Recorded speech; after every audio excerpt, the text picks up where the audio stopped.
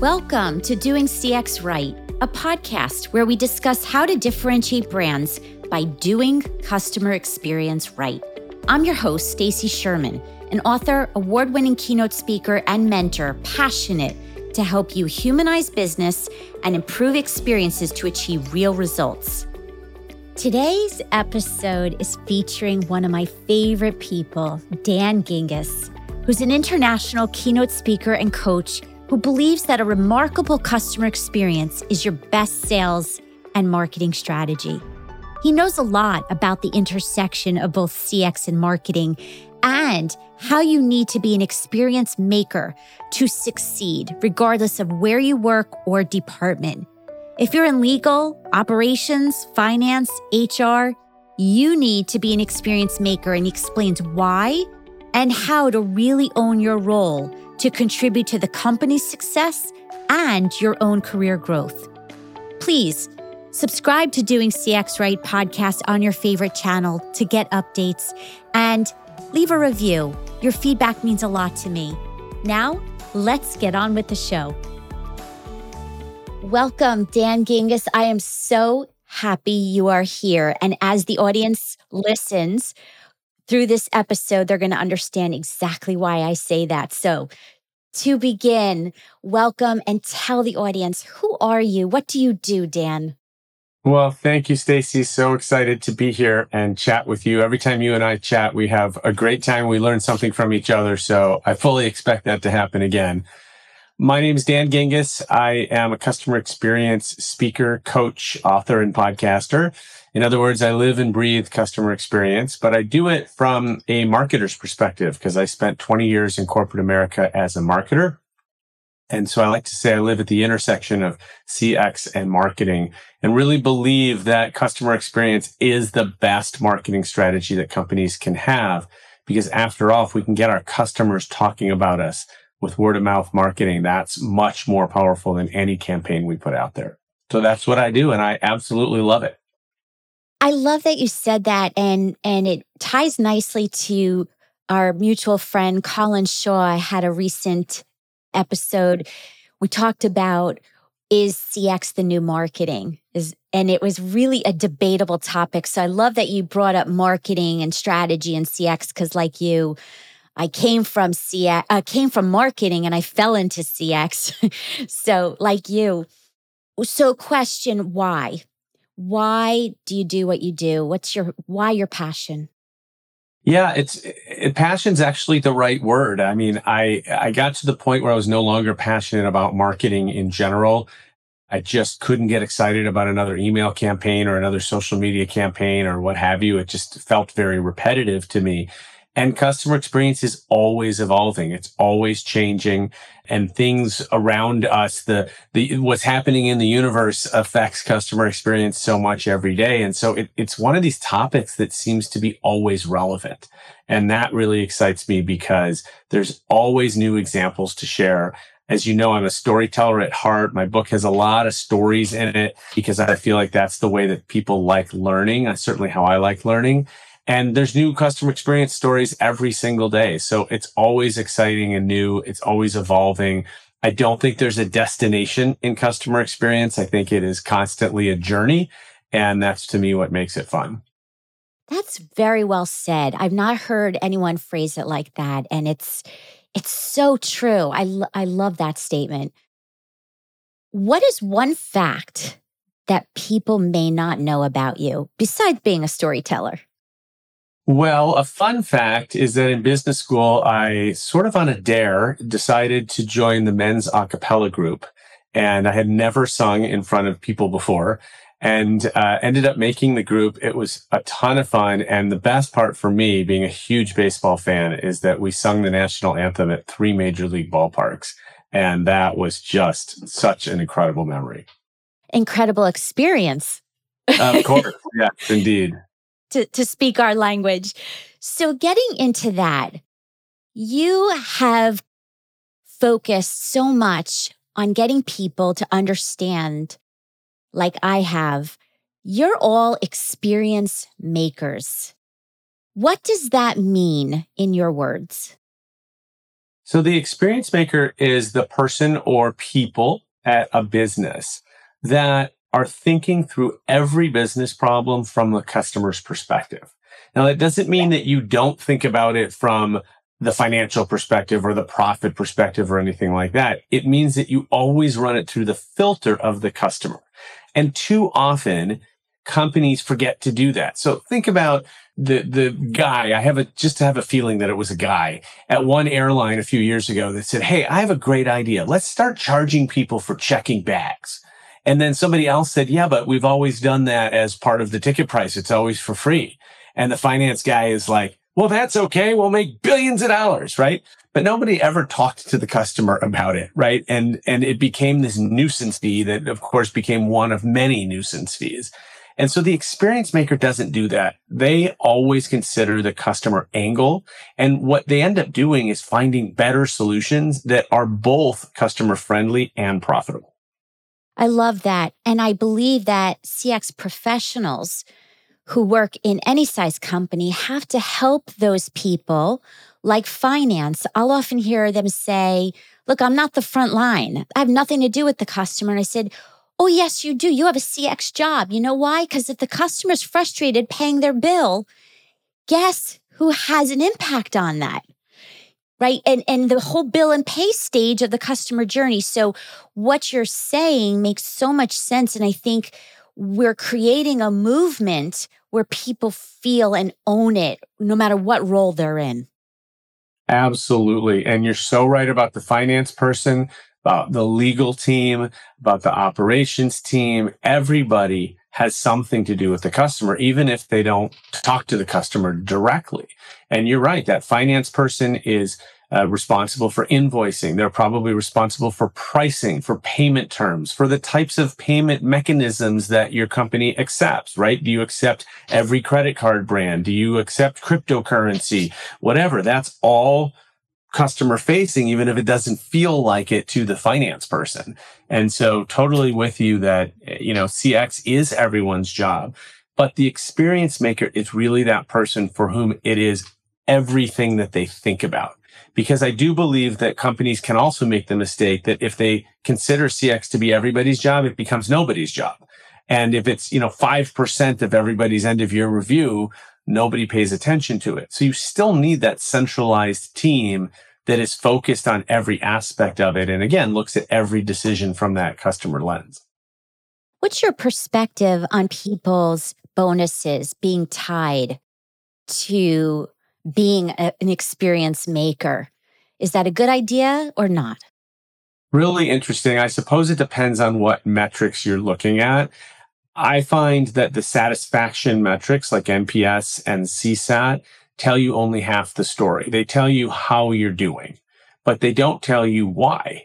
And so if CSAT goes up or down in a month, if it goes up, we all celebrate and pat ourselves on the back. If it goes down, we make rationalizations about why it probably went down, but we don't generally know why. And so we have to look at, first of all, the qualitative feedback from customers, but we also have to look at the business metrics that are representative of customer experience. So something like customer retention rate would be something that I would goal people on and bonus people on. Are we keeping the customers that we work so hard to acquire? Very often we are bonusing people on acquiring new customers, which is great. But if they're out the door in a week, it doesn't really matter. So we have to keep them. And I think if you're trying to compensate people on customer experience, that's one of the places I would definitely start. I like that. And I also want to say that companies who are just starting out or newly engaging in customer experience practices, it's okay to start with NPS. It's okay to start somewhere, but then eventually evolve it and continue to elevate your metrics and your practice. So I believe we're both saying the exact same thing. Sure. I mean, NPS is really necessary. You do need to know how you're doing, right? You need some measurement that you can compare month over month, year over year. It's just that if the end game in NPS is just to put it in a report and send it to management, then it's not particularly useful because it doesn't give you any action items on what to do about it. Yes, agree. We talked before about marketing, finance. Let's talk about supply chain for a moment. So you wrote an article, have some connections that you've been highlighting the importance and connection of CX and supply chain. Tell me about that. So if you would have mentioned supply chain to me a year ago, my eyes would have glazed over. I would have said, that's not anything I need to be interested in. And then I met a guy named Scott Luton, who is with supply chain now. And Scott really opened up my eyes to the fact that supply chain is a huge impact on customer experience. Now, I think as customers, we all started to see that during the pandemic when products that we were used to buying freely were now no longer available on shelves. And we got worried about that. And we ran into supermarkets and bought all the toilet paper up. Right? That's supply chain. That is a supply chain issue. And, you know, all you have to do is turn on any newscast and you know that we have a computer chip. We have a computer chip shortage in the world that's affecting car manufacturers and computer and phone manufacturers. And the customer ends up feeling that, right? Because the items that they want to buy may not be there like they used to be because we can't get the chips fast enough. So it is really critical. And I think from a CX perspective, it's about, like anything else, communicating with the customer and making sure that they understand, hey, not just this product is out of stock. Tell me why. Tell me when it's going to be back. Tell me what you're doing to try to get it to me as quickly as possible. And then customers will understand. Yes. So I'm dealing with supply chain a lot.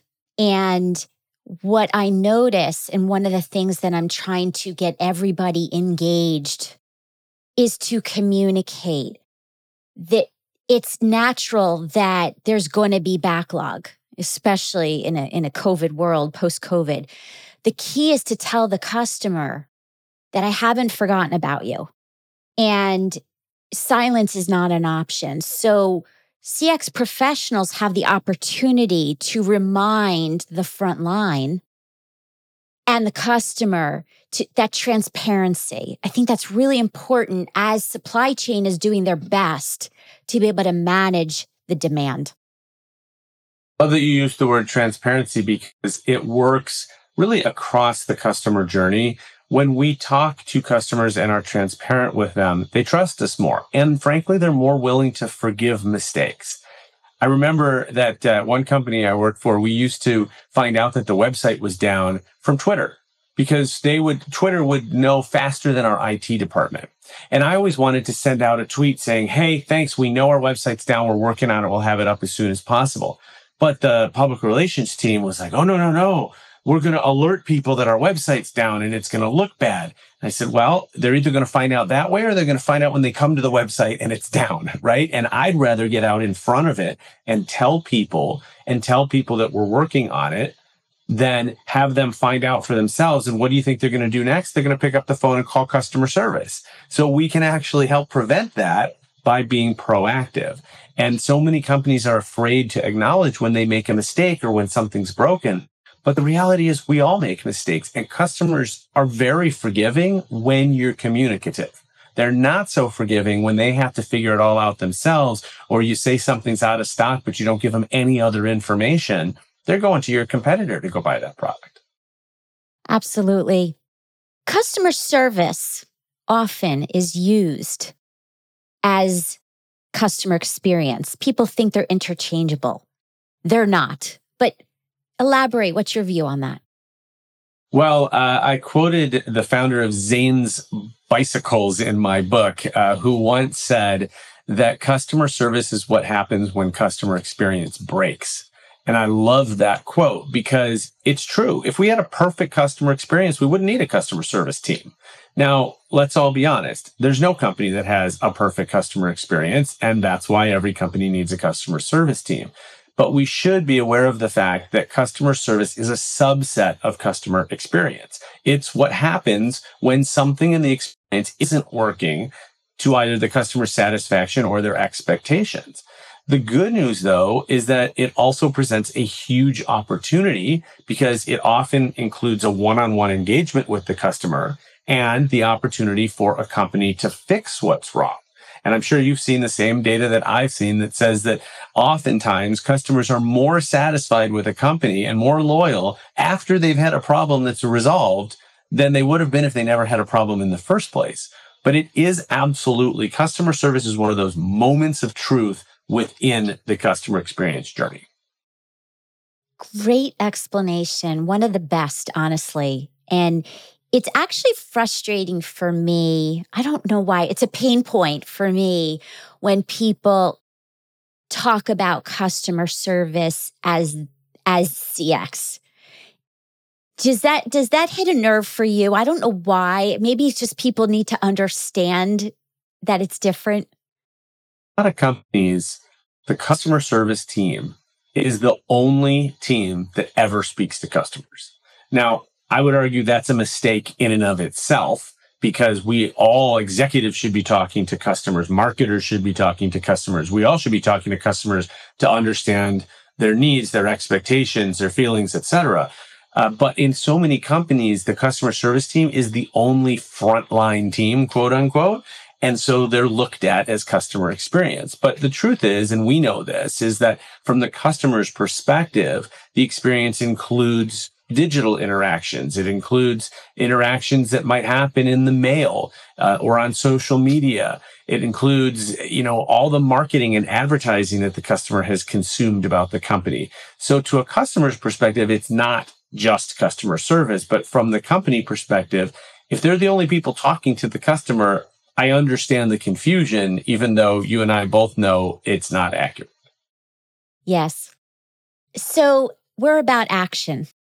What are actionable tips if someone listening says, yes, I want to be an experience maker. I want to do things differently at my workplace today. What would you recommend? What can they start doing? Recommend is to become a customer of your own company. This does not happen nearly enough. And yes, it's more difficult in some companies than others. If you absolutely can't become a customer of your own company, then you need to attach yourself at the hip to an actual customer of your company. Because until you do that, until you literally walk in the shoes of a customer, you aren't going to be able to understand what they're going through, because you're looking at it from the wrong direction. You're looking at it from the inside out. And you need to be looking at it from the outside in. And the only way to do that is to become a customer. The first day that I joined Discover Card, I signed up for a Discover Card. I went through the process. I got the card in the mail. I activated it. I started using it. I looked at my statements. I redeemed my reward. Did all of the things that customers do. And I ran into pain points. And that's how I knew what to fix, because I went through and experienced it myself. That's absolutely key. I think the other thing that most companies don't do, and they could do very easily, this was another trick from Discover that I thought was brilliant. Once a month, they required all directors and above to attend a call listening session. We would attend all together. As a director, the incentive was, when they said directors and above, they meant CEO, CMO, all the executives were there. So you wanted to show up, right? And we'd listen to, usually in an hour, 4 to 5 randomly selected calls from a specific area of the business, maybe credit cards, maybe student loans, whatever it is. And then after each call, we would talk about 2 things. One was, what kind of coaching would we provide to the agent? How could the agent have improved what they did on the call? And 2, perhaps more importantly, why did this customer have to call in the first place? What broke, as the Zane Cycles guy said, in the experience that caused them to call? And what happened is, because all the right people were in the room, when we identified that, all the eyes would turn to the person in charge of fixing it and basically say, fix this by the next call listening session, right? And so I found that to be so powerful, because there is nothing like hearing the literal voice of your customer, not reading it on a report, but hearing them, hearing the angst in their voice, hearing their frustration, hearing their dissatisfaction. It hits you like right here when you're a customer experience person. It hits you when you hear a disappointed customer and you want to help them. And if you can get the right people in the room, you start to build this culture of lots of people that want to help them. And that's, I think, how you continue moving forward in CX. Talking about culture. It requires really good leadership. I've had bosses who did not have my back, and I've had really good mentors and coaches. And the good news is that as a boss myself, I have taken what was really bad, learned a lot from that, and taken the good and then smashed it together. And that's how I lead and lead with a heart. My question for you is the time you spent in corporate, what was great leadership? What did that look like to you? Because we know that when the employees feel valued, included, and appreciated, the customer sees and feels it too. Yeah, you sort of said it. I always looked at it as the best bosses were the ones that when I came upon a brick wall, they were standing there with the sledgehammer to knock it down. The worst bosses were the ones that were standing there with the bricks and mortar building the darn wall, right? And I've had both bosses as well. And it is so frustrating when you don't have a boss that helps, everybody gets stuck at some point. And when I was a boss, I always looked at my job basically is to make it easier for my employees to get their job done.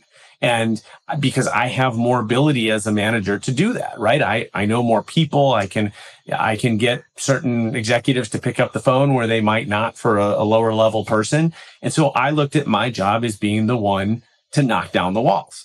And the best bosses I had were the ones that did that for me.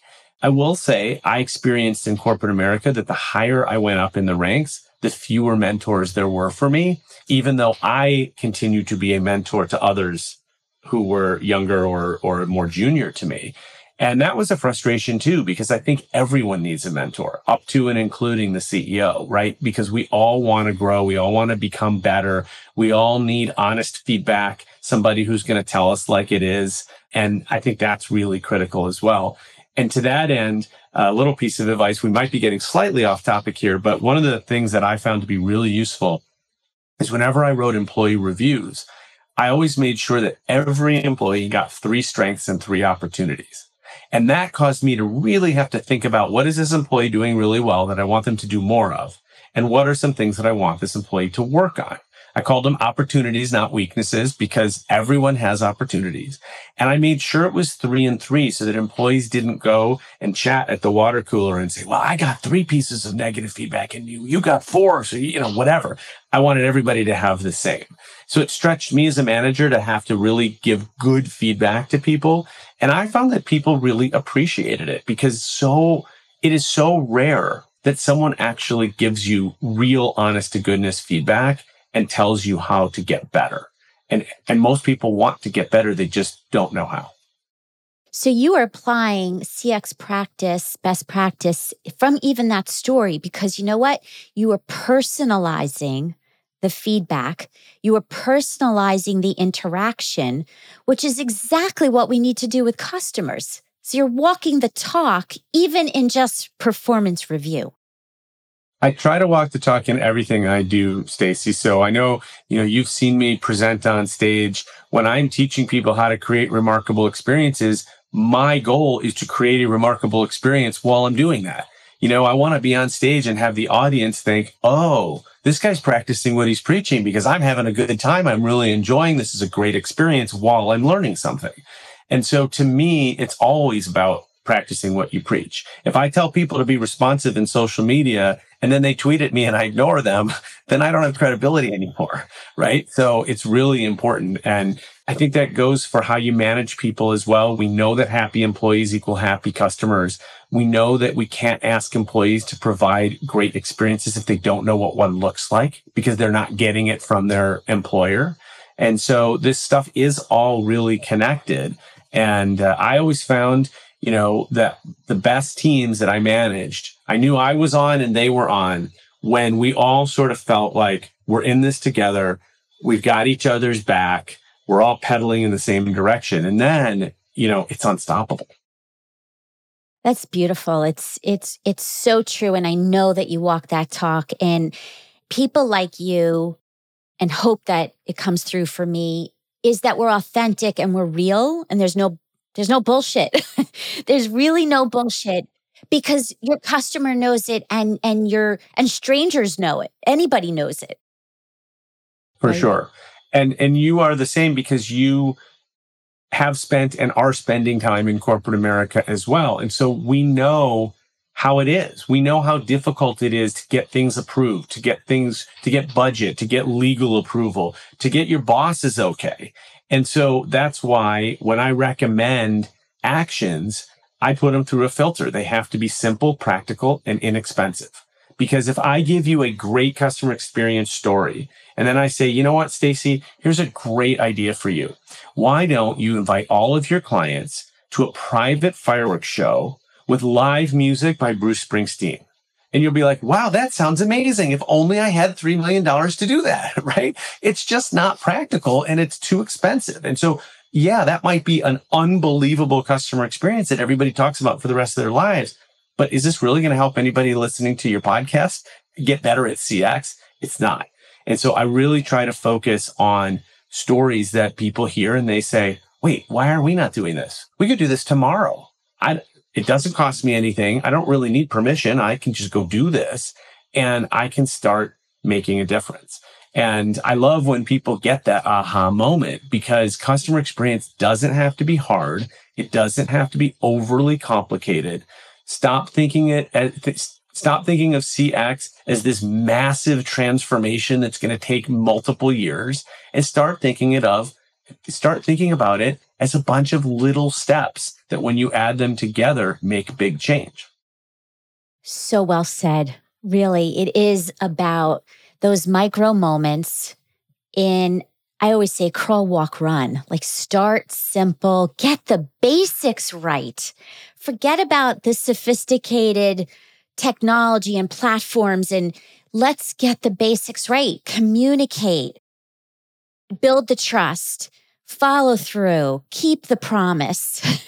It's literally the basics. So what you're saying is I hope people listening really believe and take action in small ways because then they'll keep going. They'll be in the movement and not give up. If I had a bunch of CEOs in my room, I love asking these two final questions. I have some CEOs, leaders of all different companies in my room. What's the one thing you would tell them? From the fact that I can help them improve their customer experience, I would tell them what I said before. I would tell them to be a customer of their own company. And that does not mean having the VIP hotline that you call customer service and you get straight connected to a supervisor. I mean, don't care that you're the CEO. Call the toll-free number like everybody else. Go through the IVR like everybody else and experience it for yourself. I'll tell you a quick story that's in my book. When I was at a previous company that I worked for, and you'll just have to figure out which one, I was tasked with creating a video for an all-employee event. And I brought on a young intern, and we had a great time creating this video. And it was all about how a young intern was trying to launch a new product at the company and all of the ridiculous hurdles that he had to go through in order to do this. And so there's a scene where he's meeting with the legal department, and there's a scene where he's meeting with the branding department, and he's going through every one of these hurdles. And the audience is laughing and cracking up because they can relate to all of it. The only person in the audience who wasn't laughing was the CEO. And I was told afterwards, he leaned over to one of his VPs and he said, "Is it really like this?" He had no idea because he never left his office, right? And so you got to be, even as a CEO, you got to be in there and understand, be in the shoes not only of your customer, but also of your employees. And that helps you be a better leader. Likewise, kudos to the president of where I work. He calls the employees and says, "Thank you. I heard the customer gave you a great customer experience rating and some comments." We do thousands of surveys. And the president will pick up the phone and acknowledge the employees. So I agree with you. Walk in the customer's shoes, reach out to customers, but also show gratitude to the people that are making it happen. For sure. My last question, if you could go back in time, let's say your 20-year-old self, what advice would you give you, younger Dan, then that you know now? I would tell younger Dan to hang in there because the Cubs actually are going to win the World Series. Very important. That's the honest truth. I love it. That's great. I haven't had that answer. It's the honest truth. It is probably all I was thinking about when I was 20. That is great. Well, so final bragging moment. Where can people find you and learn more about you? Sure. I am pretty findable. If you Google me, Dan Gingiss, I'm at dangingiss.com, on Twitter and Instagram at dgingiss, on LinkedIn, and would love to connect with you. And again, I am very responsive, love meeting new people and networking. So please reach out. And I'll include your links in my show notes. So it's a low level of effort, as we say in CX speak, to find you. Well, thank you again. I'm so appreciative of your friendship and your wisdom, and to be continued. Thank you, Stacy. Thank you so much for joining today. I hope you will apply the lessons shared, and also requesting if you would leave a review on Apple would mean a lot. Head over to doingcxright.com to learn more ways to connect with me and improve your CX. Until next time, I'm Stacy Sherman, Doing CX Right.